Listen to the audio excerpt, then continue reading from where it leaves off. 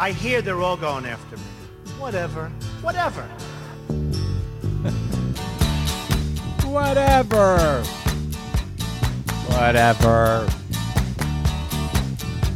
don't know why I came here tonight. I got the feeling that something ain't right.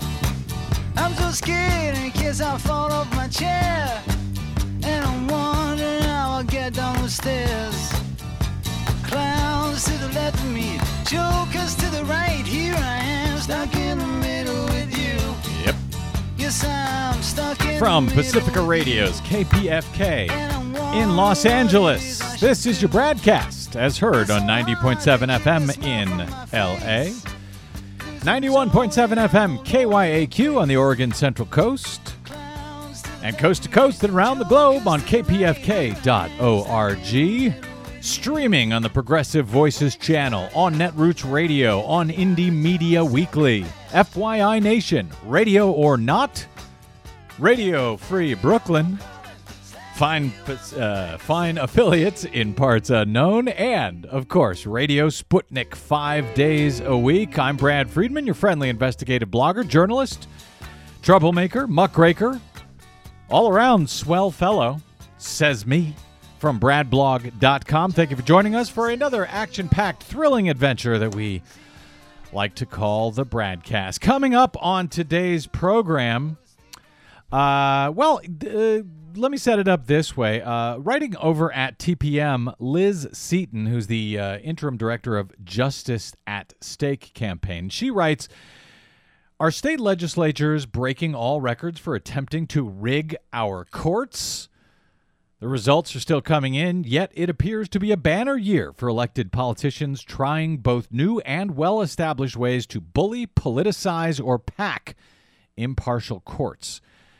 What's alarming is that they are succeeding," she writes. "Their efforts in Kansas, Wisconsin, and North Carolina have passed into law.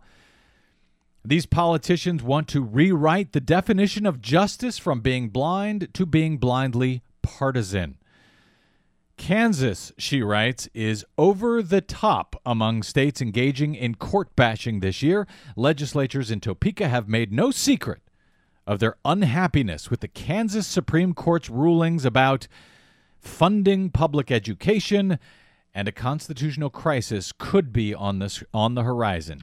Recent headlines are asking whether the entire court system may be shut down."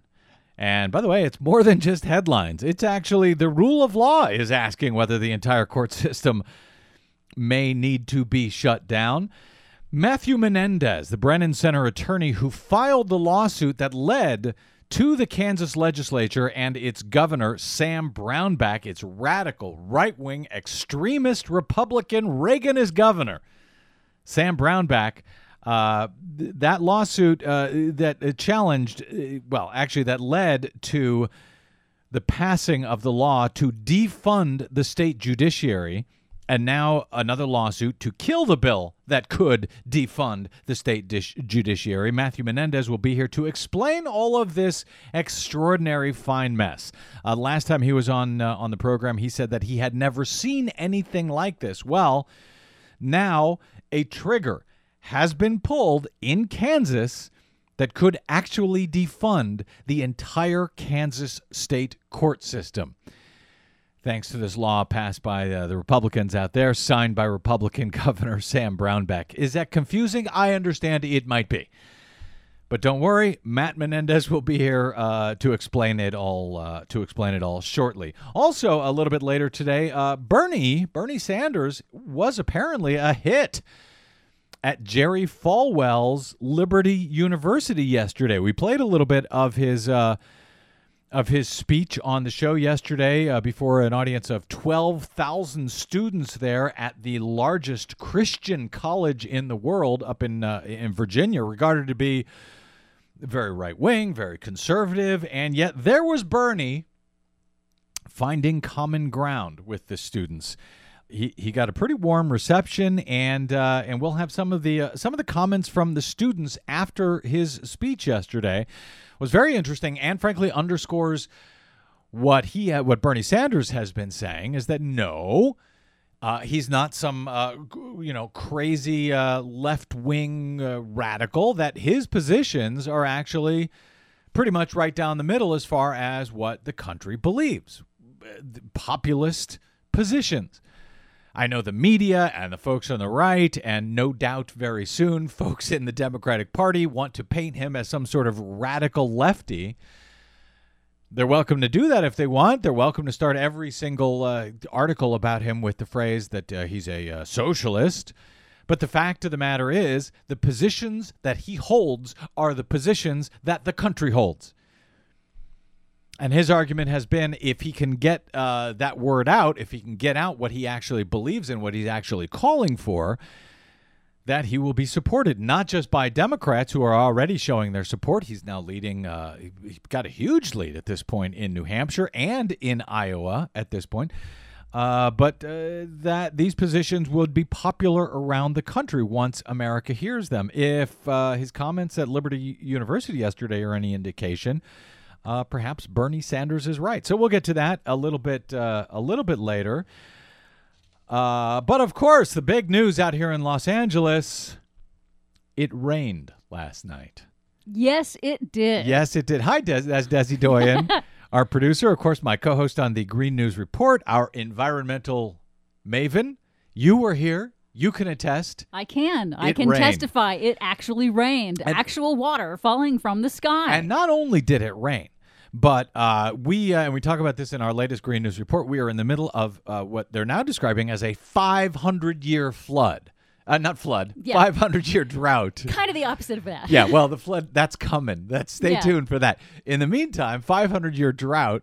And so it has been so hot and so dry for so long and for so many years, without rain, particularly down here in Southern California, that it actually woke me up when it started raining last night in the middle of the night, 3 a.m. It started raining. This was enough to wake me up, and apparently I was not alone, because I went onto Twitter to make some clever comment about what is this falling from the sky at 3 a.m., and apparently I wasn't the only one. All kinds of people were taking to Twitter to comment on rain.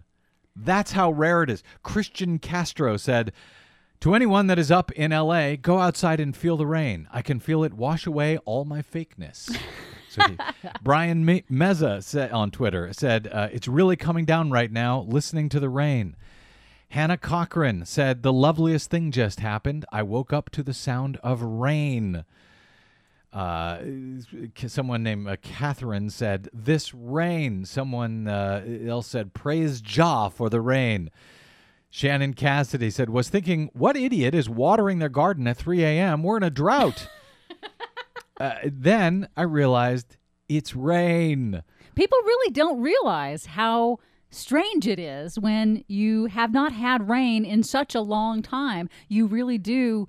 You really are surprised by the sound of it again. You do miss it. People must be listening to this program in the rest of the country saying, what the hell are these people talking about?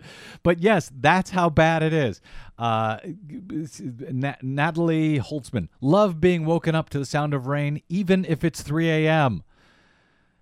This is just, it was so funny that everyone else was saying this. Awakened by the sound of sweet rain, said Suzanne Marquise. Brenda Urban, woken up by the pouring rain, so nice. Ruth Talk said, can't sleep, too excited about the sound of rain on my roof. Please be the beginning of the end of this horrid drought. Well. And someone else, Molly Ing, said, it's raining rain. Hallelujah. When we got, it really is amazing that rain, and it wasn't even that heavy a rain, but it was a pretty good rain, that it would get that kind of response out here. At the same time, we had reported yesterday on this show on these horrible fires that are taking place up in Northern California because of the drought. Tinderbox does remind me when we post today's program at bradblog.com. Let's try to put a link to some of those videos. of that guy who was driving, trying to escape one of those fires up in Northern California? Yes, there was one homeowner who had the presence of mind or the craziness of mind to actually film his exit through a tunnel of fire that took probably about a couple minutes as he traveled through just both sides of the road on fire in the middle of the forest as he was trying to escape. He obviously made it out safely, but it's very apocalyptic. He was driving like something out of a movie. Forever, it seemed like, and on every side of him, trees, fires, lampposts, cars, houses completely in flames as he drove through it. Literally looked like something out of the movies. I don't know. I'm surprised he got out alive, to be frank. It was that horrifying. But so that was going up in Northern California. And we also talked yesterday on the show, and it had led to how many people? Something like 400, 500 houses destroyed. I think I'm not sure exactly where we are, but it's over 500 houses are gone now. Tens of thousands were evacuated from the area. We talked about that, and at the same time, out in Japan last week, 100,000 had to be evacuated because of the rains. This is climate change. This is what happens. We are going to see more and more of this. This extreme weather, extreme fires. As soon as we got off the air, after finishing talking about that, we then get the word that flash floods killed 8 up on the border in Utah, Arizona. A wall of water swept away 2 vehicles carrying women and children in a Utah, Arizona border town, killing at least 8 people, leaving 5 others missing. And oddly enough, AP, and reported this, pointed out that this is a community that served as a home base for polygamous sect leader Warren Jeffs. Why was that in this story? It was unclear, but as reading through it, apparently the women and children who are still unidentified who were killed here, they were in an SUV, and apparently they had braids and long skirts. Oh. And were being pulled from a car in the path of a torrent of water. These were the ones who escaped. So perhaps that's what the reference is all about. Meanwhile, Lydia Weiler, one of the folks who her SUV was hemmed in by the floodwater, said she's never seen a storm like this in the whole 20 years that she lived there. Bodies were found 2.5 miles from the scene. That's how crazy and insane this water was that just came out of nowhere. And they have flash floods out there, the slot canyons in Zion National Park, which are beautiful. They had cleared them out because they had this warning about flash flooding could be occurring. These people apparently did not get the warning. But buckle up, people. This is climate change. And to that end, I should say, buckle up, people who aren't Republicans. This is climate change. Because if you're a Republican, apparently you don't believe in climate change. It's not happening at all. It's all of this stuff is just weather. It's just weather. It's a 500-year drought because it's weather. Because every 500 years this happens. Well, that may be about to change in the U.S. House. A coalition of House Republicans, according to National Journal, is gearing up to make waves by calling for action to fight climate change. This coming on the eve of Pope Francis's visit to Capitol Hill. 10 Republicans, Desi Doyen, 10 Republicans. You're making a face. You're not impressed? 10 Republicans have so far signed on to a resolution affirming that human activity contributes to climate change and endorsing action to respond to the threat of Earth's changing climate. The resolution is expected to be unveiled as early as Thursday. This is sponsored by Congressman Chris Gibson, a New York Republican. He says that this is a call for action to study how humans are impacting our environment and to look for consensus on areas where we can take action to mitigate the risks and balance our impacts, Gibson told the National Journal. So you're making a face, Desi Doyen. Why the face? This is something good. It's movement in the positive, in the right direction. What's wrong with you? This- You should be celebrating. It is true that is an improvement among the House Republicans to have even a small group come out and actually say something along the lines of, hey, man-made climate change is real, or a part of it might be real. But the part that I take exception to is when he says we need to act to study. So acting to study the issue is not acting on the issue. To study, to find ways we can how have... humans are impacting our environment. To study how humans... I think we have about 150 years of study on this. We know what's happening. We know that human activity is causing the globe to warm. We know this. It is an established scientific fact that when you burn fossil fuels and release all that safely sequestered carbon dioxide and carbon that's down in the ground, when you release it into the atmosphere, it's going to warm the planet. We know this. This is not requiring any more study. What he's talking about, I think, sounds suspiciously like delay. I would love to be wrong, but it sounds like delay to me. You see, here I try to bring you some good news. And you just, anyway, this comes... Maybe I'm wrong. This We'll find otherwise good news, until Desi ruined it for everybody, comes on the eve of the Pope, who will be in, I think it's next week. Yeah. Next week. The first time any Pope has ever spoken before a joint session of Congress. And at least some moderate Republicans, according to National Journal, have grown frustrated what they see by their party's silence on a pressing and urging problem, and they're concerned that they will be even more embarrassed by the Pope concerning climate change, because he is expected, Pope Francis is expected to speak about climate change. Oh, and he's about to welcome the Iran deal as well, or the Vatican has welcomed the Iran deal. He's going to speak about that. Probably would embarrass Republicans as well, because, as we discussed yesterday, every single Republican in Congress is against the Iran peace deal, and yet today the Vatican says, quote, in a region where there are already too many conflicts to reach an agreement on a sensitive issue, it's an important step, this deal, that will promote dialogue and cooperation on other issues. That, according to Archbishop Paul Gallagher, the Holy See's secretary for relations with states. He told that to the IAEA in Vienna. He says, in this respect, it is worth stating once again that the way for the solution of conflicts in the Middle East, which must be addressed at global and regional levels, is that of dialogue and negotiation, and not that of confrontation. He added, it's true that this path requires courageous decisions for the good of all, but it is one that will eventually lead to the desired peace in the region. The Holy See welcomes the IAEA's, the International Atomic Energy Agency, welcomes the IAEA's participation in the verification and monitoring of Iran's nuclear-related commitments under Joint Comprehensive Plan of Action. So the Pope's going to show up. Pope's going to talk about... climate change and the need for action, the moral case for climate change, and he's going to talk about the Iran deal. And these two Republicans who don't want to hear this stuff, they have made apparently a pact to not be. Well, how did they put it here? Let's see. Lawmakers have already pledged to avoid displays of partisanship during the Pope's visit on September 24. As part of a 3-day visit to Washington. Yeah, sure, that's their pledge. They're going to avoid partisanship. It will be very interesting to see how well they pull that off.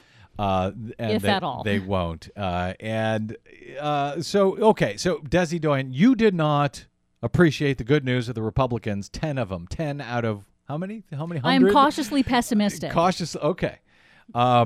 So I'm just trying to bring you good news, I doing appreciate anything I that. can to try. So maybe here's some good news. The Australian Prime Minister Tony Abbott is out. This right-wing loon banana peel, Tony Abbott. That is a good description of him, actually. He really is. He has been crazy and long has been a denier, a climate change denier down there in Australia, where they literally, I think it was a year or two ago, they had to add a new color to the weather maps because it got so hot. They added a deep purple to to the weather maps. That's right. So they have had some of the worst heat, some of the worst drought, some of the worst fires in the world. On record, yes. Down in Australia. And then this guy, Tony Abbott, came in, and a climate change denier. Here was Tony Abbott talking, I think it was 2011. This is right after he became prime minister, ditching the previous prime minister who had installed a carbon tax. And Tony Abbott, when he became prime minister, ran on dismantling and repealing the carbon tax. Kill it altogether. Yeah. So here's what he's the guy who was the prime minister until this late dramatic session last night when he was ousted by his own party. Anyway, here was Tony Abbott back in 2011. You know, I think that the climate change science is far from settled. The fact that we've had, if anything, cooling global temperatures over the last decade, notwithstanding continued dramatic increases in carbon dioxide emissions, suggests that the role of CO2 is not nearly as clear as the climate catastrophists would suggest. Well, let's turn to our resident climate catastrophist, Desi Doyen. So the globe has been cooling. He actually said that, and as they were adding new colors for hotness. And he was completely, and throughout his entire tenure as Prime Minister of Australia, he was completely unmoved by all of the dramatic extreme weather events that cost Australia billions of dollars, from drought to incredible floods to incredibly powerful typhoons that hit across Australia. And the bushfires that were just ravaging. Yes, that's a horrible record story of a bushfire that killed hundreds of people, literally killed hundreds of people. So it's unfortunate for the folks of Australia that, the Conservatives that are in charge of their government have dismantled their renewable energy policies. It's, 20 years ago, Australia was actually a leader in solar panels, in installing solar panels on their rooftops, a leader in solar water heaters. But they have completely dismantled that, and they have fallen really far behind. And it's because, I believe, that Tony Abbott was supported by the extraction industries in Australia and by Rupert Murdoch. The drilling industries, drillings, mines, and so forth. Right. He was Australia. Oh, and Rupert Murdoch. That's right. Fox. So News. Fox News, of course. Rupert Murdoch, who owns Fox News and Sky News in Australia. He is also a big climate denier and promoted Tony Abbott and completely tried to destroy the carbon tax and did a good job of it in all of his media properties. And he said, one of the things he ran on was that if we don't get rid of the carbon tax, a leg of lamb will cost $100. Which everybody resoundingly laughed at. But he believed it. He believed it. And it never did come true. In fact, the carbon tax was quite successful in Australia and actually returned billions in revenue, but he dismantled it anyway because Australia has a huge coal export lobby. And they had succeeded, as far as he was concerned, in increasing Australia's coal exports to China, except now China is not that interested in importing coal. So they have kind of a big budget deficit going on in Australia. Yes, they're in big trouble. The economy is in trouble, and the party, and he's actually was the head of the so-called Liberal Party. Their Liberal Party is actually the right-wing party. Yeah. The actual Liberal Party calls themselves Labour. But so he was the head of the Liberal Party. He was ousted by his own party late last night, replaced by Malcolm Turnbull. So the way it works in Australia is similar to the UK. Whoever heads the party that is in charge of Parliament becomes the Prime Minister. So for however long his party lets him be that correct. way. And they were worried that they are going to lose in an election next year to Labour, and so this is them trying to save themselves. So this is moving in the right direction, I would say. Malcolm Turnbull, as it turns out, is disliked by many in his party, according to BBC News, due to his support for climate change action and gay marriage. So there you go, Des. Some more good news. Do you want to be unhappy about that? Well, we'll see what what do they say in Britain? The proof is in the pudding.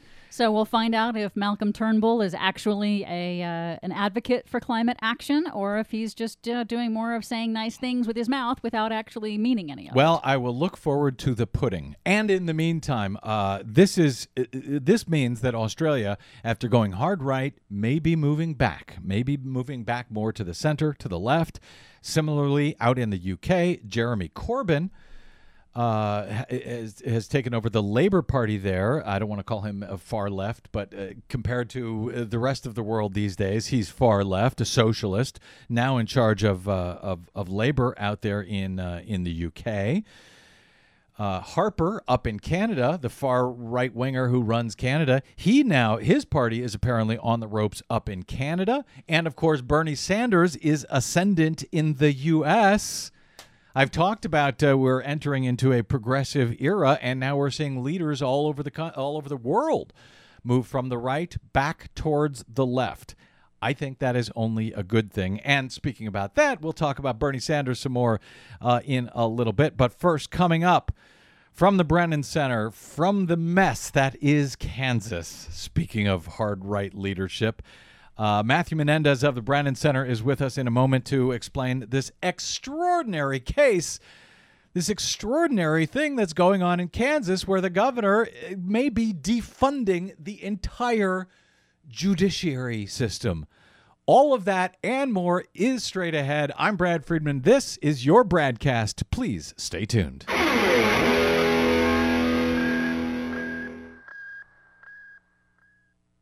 Hey, this is Brad. Do you enjoy your non-corporatized, commercial-free BradCast? Yeah, me too. But we need your help to stay that way. Please consider supporting the investigative blogging, broadcasting, and muckraking that we do here on the BradCast and the Green News Report and bradblog.com with a donation. It's easy. Stop by bradblog.com/donate and drop a few dollars in the tip jar. You can make a one-time contribution or an automatic monthly donation of any amount you like. It's easy. It'll take you about 60 seconds, and you'll help me and Desi stay on the air to continue our troublemaking and muckraking without the corporate influence of anyone. Got it? Thanks. Stop by bradblog.com/donate to help us out today. Carry on my wayward son. There'll be peace when you are done. Lay your weary head to rest. Don't you cry no more. All right, welcome back to the BradCast. Brad Friedman from bradblog.com. You know, we have been talking over the past few months on this program a surprising amount about the state of Kansas and the problems with Kansas, and frankly, what's the matter with Kansas? And I'm surprised how much we've been talking about Kansas. And let me put this right up front. I've got nothing against Kansas. I love Kansas. In fact, I grew up next door in Missouri. For years, we used to take long road trips from out here in California back home to St. Louis. And when we came out of the Colorado mountains, we would then show up in Kansas, and I was always delighted to be there. It's beautiful and green and lush, and yeah, it's a little flat, but that's all right. I love it. The people, the places, the small towns, the great little motels, the hospitality of their people. I love Kansas. I love the state of Kansas. So I take no joy in coming on the radio day after day, week after week, month after month, and beating the crap out of Kansas. But in fact, I'm sorry to say, they deserve it. At least their government does. And so this is all why it is so disturbing to see what Republican Governor Sam Brownback and Republican Secretary of State Chris Kobach are doing to the place. Kobach is preventing we talked about it many times, preventing tens of thousands of registered voters from being able to cast their vote in the state of Kansas, either because they don't have the type of ID that he has deemed necessary for voting, or because they simply can't afford to go out and track down citizenship papers to prove that they are citizens. Never mind that Chris Kobach can't demonstrate that any of them are not citizens, or that there are an epidemic of non-citizens voting in Kansas, as he pretended when he ran for Secretary of State. Since becoming Secretary of State, he's been able to show little or no voter fraud, despite running on the premise that there's this massive voter fraud in the state. Chris Kobach has also been blocking citizen access to election results, as we recently discussed on this program with Wichita University statistician Beth Clarkson, who believes that she has found evidence of election fraud. That's different than voter fraud, which Kobach can't seem to find, but actual election fraud by someone, by insiders, by hackers. We don't know. But the evidence that she presents suggests that somehow these results have been manipulated, in her words, by Republicans, or at least to favor Republicans. But Kobach won't allow her to review the so-called paper trails from the 2014 election to see if she can confirm her preliminary and frankly troubling numbers that she's collated from last year's computer-tallied and published election results. Governor Brownback, for his part, has plunged the state into desperate straits by radically cutting taxes without offsetting them with revenue to pay for those tax cuts. In the bargain, schools have had to close early for lack of funding. Infrastructure is going unattended to. All of that after he campaigned against Republicans in his own state legislature because they were not Republican enough. Governor Brownback radically remade the state legislature in his own image in order to run, frankly, roughshod over the state with his wild experiments in so-called conservative economics, which, have I mentioned, they have failed the state miserably. In June of this year, after the state Supreme Court had recently ruled against Brownback and the Republican-dominated legislature, finding that the state constitution requires them to restore cuts made to the state education system, the legislature actually passed a bill that was signed by Sam Brownback that would defund the judiciary in Kansas if the court ruled against them in regard to a legal matter concerning the appointment of judges, which, if I understand it correctly, Brownback wants to be done by the lower courts rather than by the state Supreme Court, on which Brownback has only one nominee. So if I understand this law correctly, if the state Supreme Court or perhaps the court system itself rules against the legislature, the judiciary in Kansas will be defunded. So much for the constitutional separation of powers. Here's a clip of the conversation I had earlier this summer in early June at the time with Brennan Center's Matthew Menendez. This was just after Brownback signed the bill that would defund the Kansas state judiciary system if they had the temerity to rule against Brownback and the Republicans. That is what it says. It is incredible. I have never seen anything like this. It is a radical provision, and clearly there are some serious constitutional issues when a branch of government threatens to defund another branch of government. Yeah, well, I know there are constitutional restrictions at the federal level as far as the separation of co-equal branches. Does that apply to state legislatures versus judiciary versus executive branch, or is that also in the Kansas Constitution where that separation of power exists? The Kansas Constitution also provides for separation of powers. So the judiciary is a co-equal branch of government. It has myriad duties that it is required to perform by the Kansas Constitution. Obviously, none of those could be carried out were the courts to be closed, and it would be an incredible affront to the rights of Kansans. There's an old legal saying that there are no rights without remedies, and if courts are closed, then people will not be able to vindicate their legal rights. So that was my conversation with Matt Menendez of the Brennan Center a few months back concerning this bizarre Kansas law. Well, funny thing happened last week, as The Atlantic reported.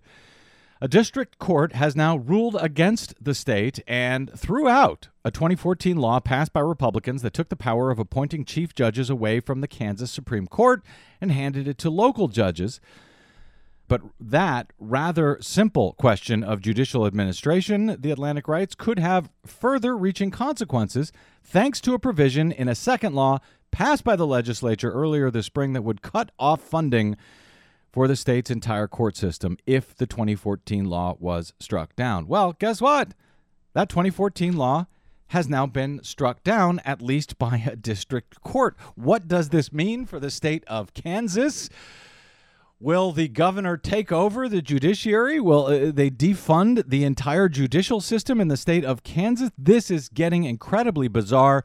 Joining me again to catch us up on the latest in this mess is Matthew Menendez. He serves as counsel for the Brennan Center's Democracy Program, where his work focuses on fair and impartial courts.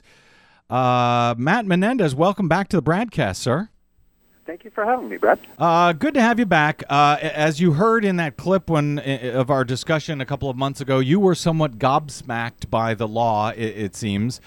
Has anything changed to make you feel better about that law? And what happens now that the court has indeed, at least presumably, triggered the provision that will defund the Kansas courts?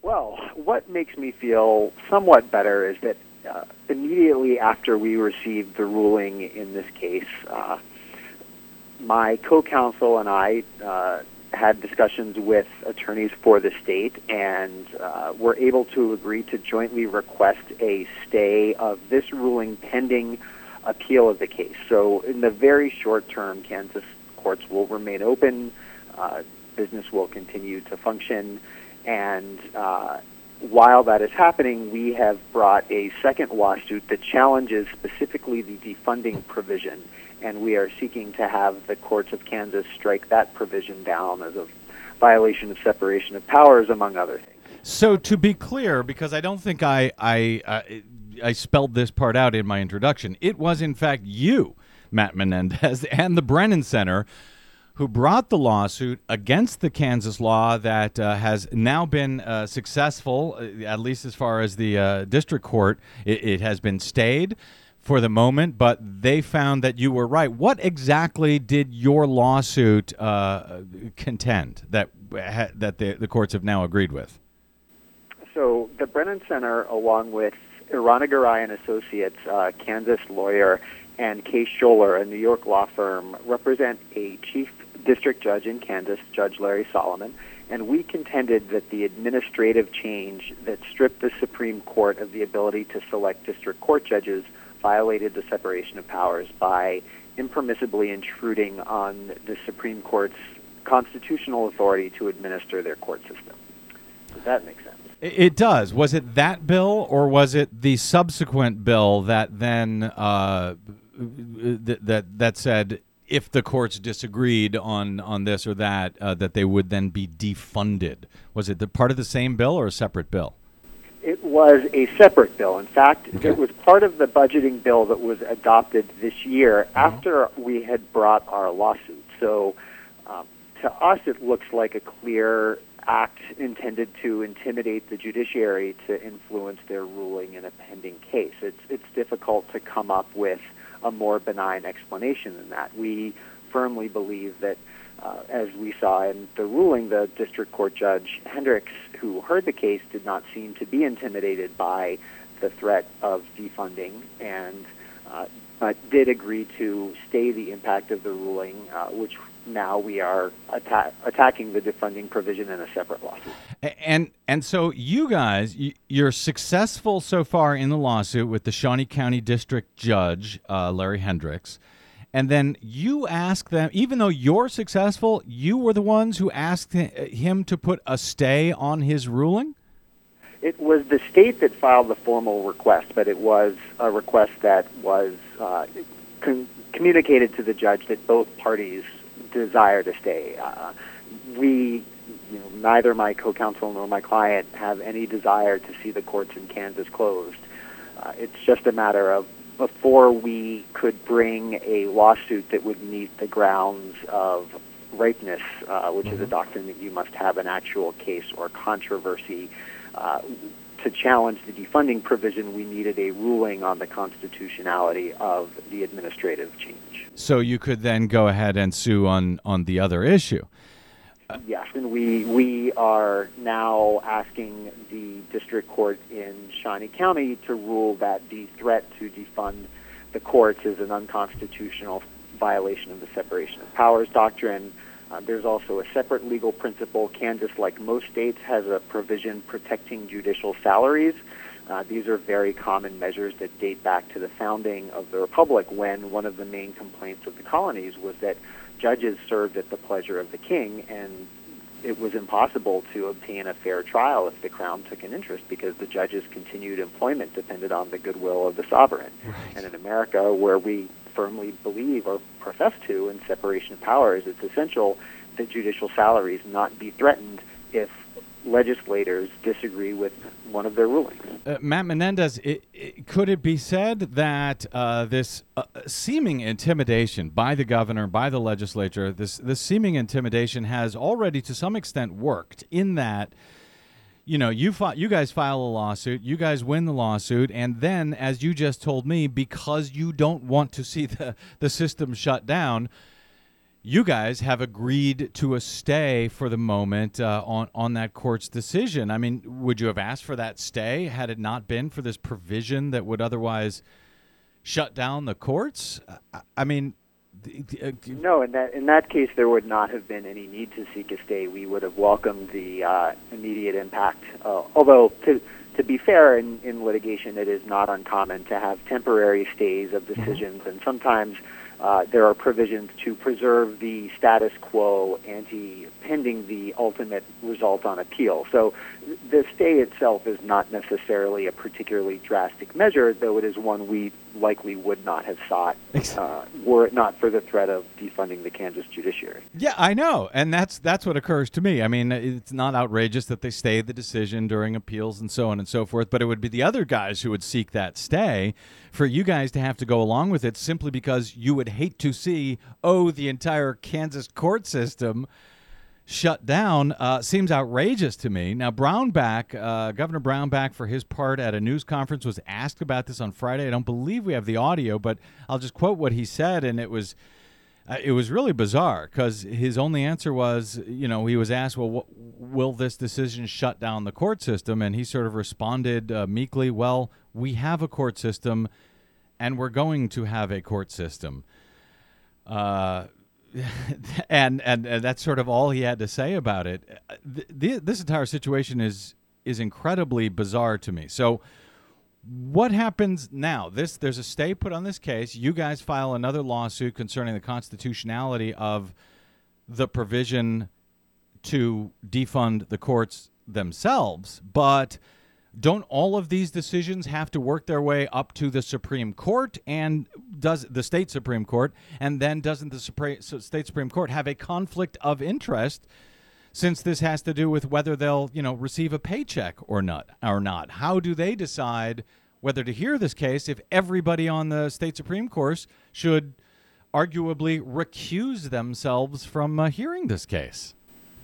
Well, there is a doctrine in the law referred to as the rule of necessity, and that generally provides that if there is a case in which any judge that would hear the case would arguably have a conflict of interest, and it's essentially the same conflict of interest, then the judge has a duty to go ahead and hear the case. It is more important that cases be resolved, and this has happened on occasion. For example, as I mentioned earlier, many states have provisions that require that judicial salaries not be decreased, usually unless all state salaries are decreased equally. So you can't single out judges. And what has happened in some states, legislators have given other branches of government cost of living increases while keeping judicial salaries level, often for quite a long time. And eventually you will see a lawsuit by a judge arguing that that is a de facto pay decrease. And in those similar situations, judges have said that, yes, while the pay of a judge is of interest to judges, any judge would be equally, arguably conflicted, and so the judge is nonetheless able to go ahead and hear that decision. It seems to me, Matt Menendez, that this provision is not only completely unconstitutional, but also completely unenforceable. I mean, it seems like a political acting out, essentially, from these Republicans trying to send a message they can't win. I mean, if they win in this case, the courts, if they get what they want, or at least what they legislated in favor of, the courts, what happens? They're no longer funded. Everybody goes home. There's havoc and anarchy in the state of Kansas. I mean, what was supposed to happen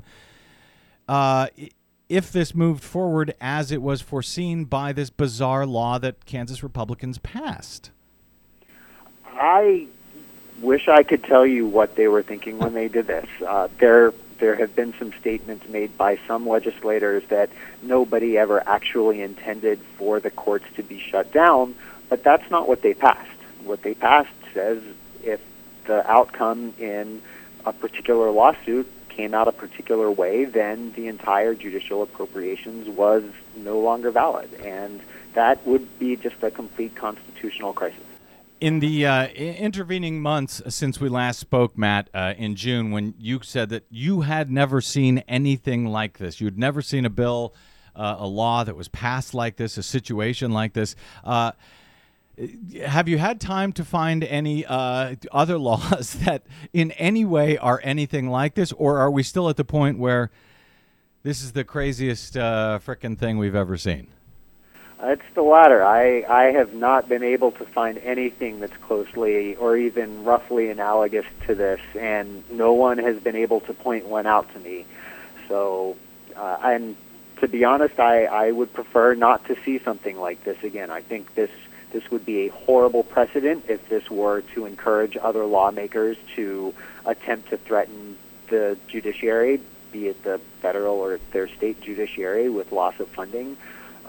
And again, this is, it's very troubling. If you go back to the Federalist Papers, Alexander Hamilton in Federalist 78 talked about the weakness of the judiciary vis-a-vis the other branches, in that it does not have the power of appropriation, it does not have the power to execute laws, and it must be defended from attacks by other branches if those happen. And luckily, for most of our history, we have not seen too many attacks on the judiciary, but there are a troubling number of them now, and I believe this may very well be the most troubling of all.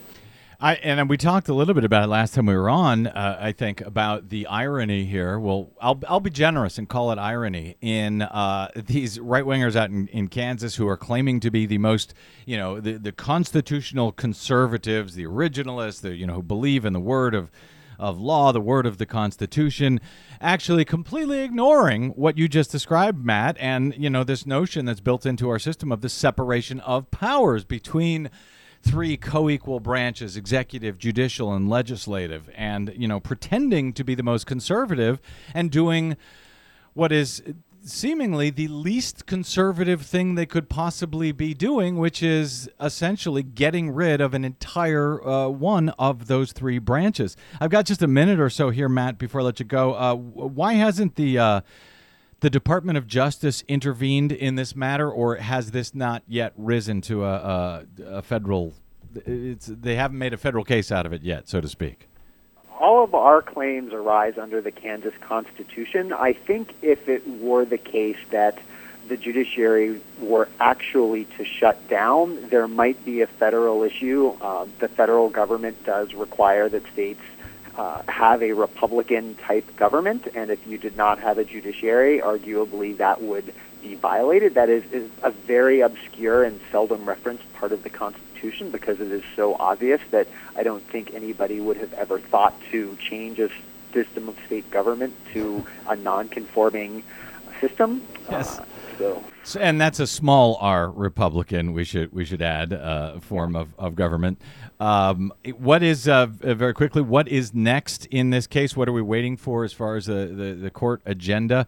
Because I'd love to follow this as it moves forward through to its bizarre conclusion. I believe that by the end of the month, the state will have filed a response to our lawsuit challenging the defunding provision, and the state will need to file its appellate papers if they wish. They have indicated that they will appeal our win on the administrative attacks on the Kansas Supreme Court. This is so bizarre.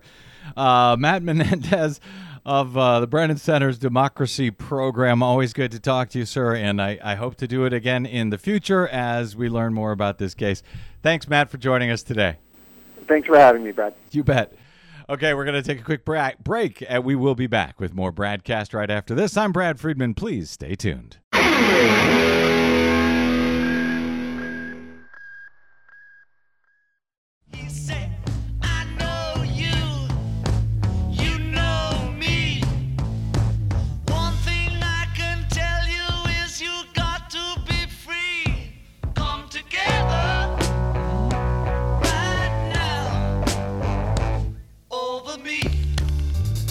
Come together. Brad Friedman from BradBlog.com here with the final few minutes of your BradCast today. By the way, if you missed any portion of today's program, you can always download them at BradBlog.com as well as over at iTunes.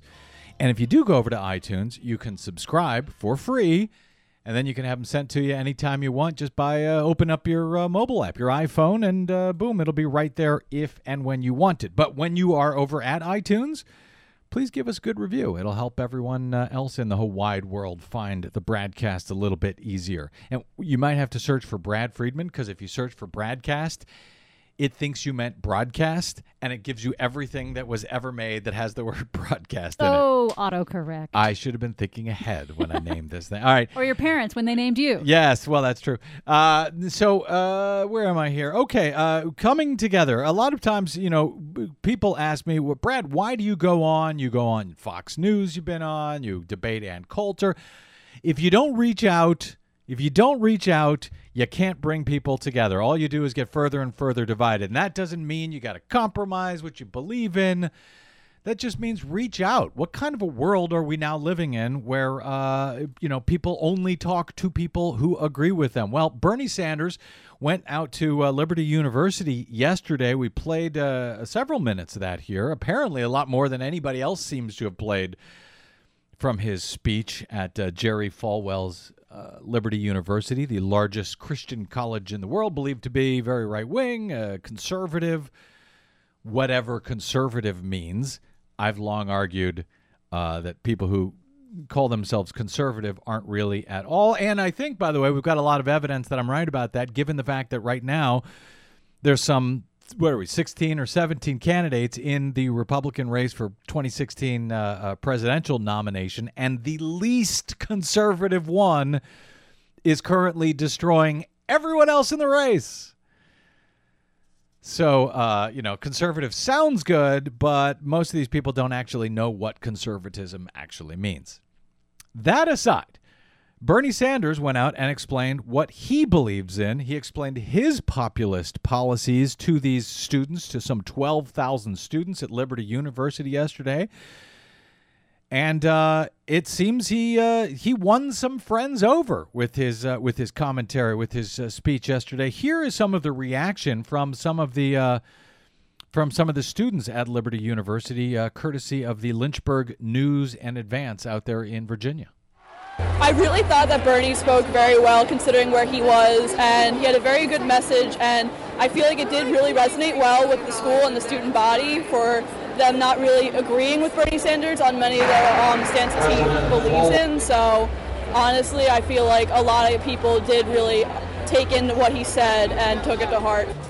I thought his speech was very interesting to listen to. I don't necessarily agree with Bernie Sanders politically, but I totally agree that no matter what side of the political spectrum we're on, we need to find common ground.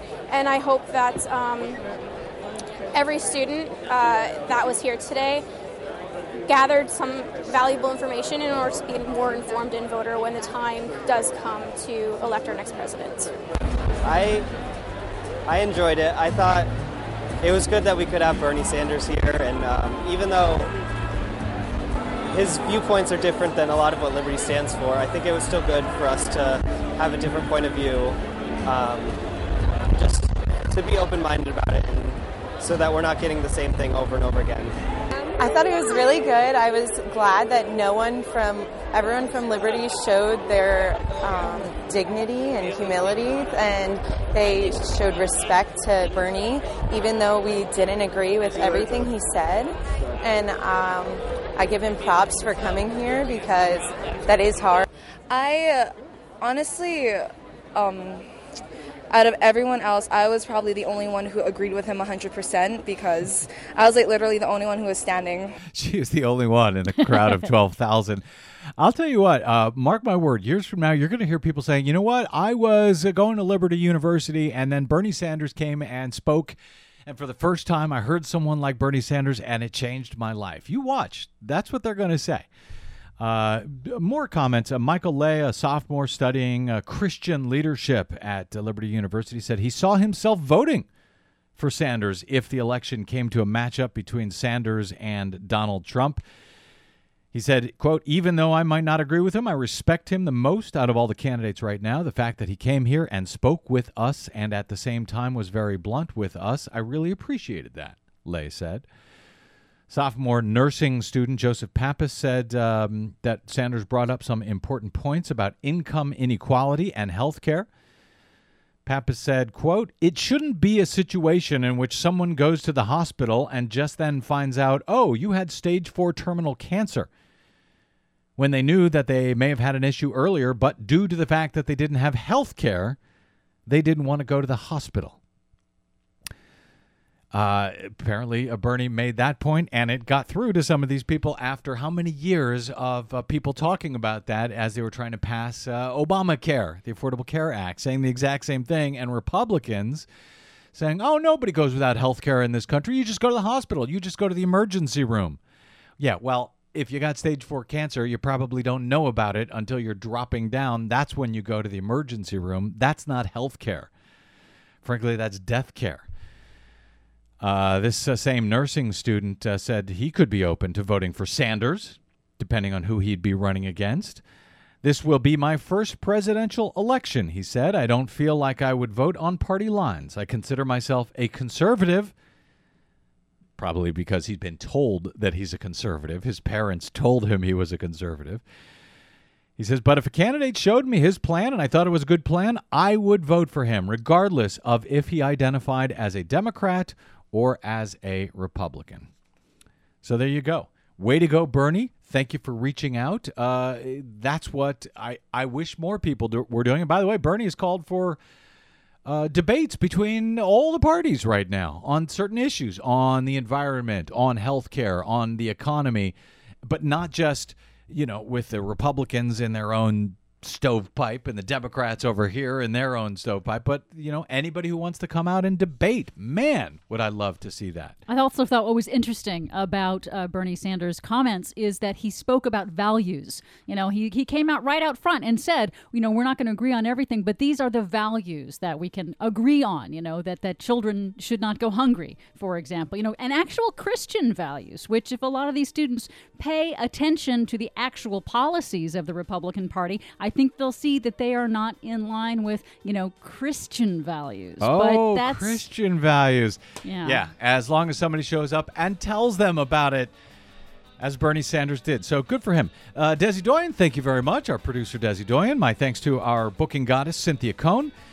To my guest today, Matthew Menendez of NYU's Brennan Center for Justice. We will be back with you. Same Brad time, same Brad channel tomorrow. Until then, you can find me on the Twitters and the Facebooks at The Brad Blog, or drop us some email. I am BradCast@bradblog.com. I'm Brad Friedman. Good luck, world.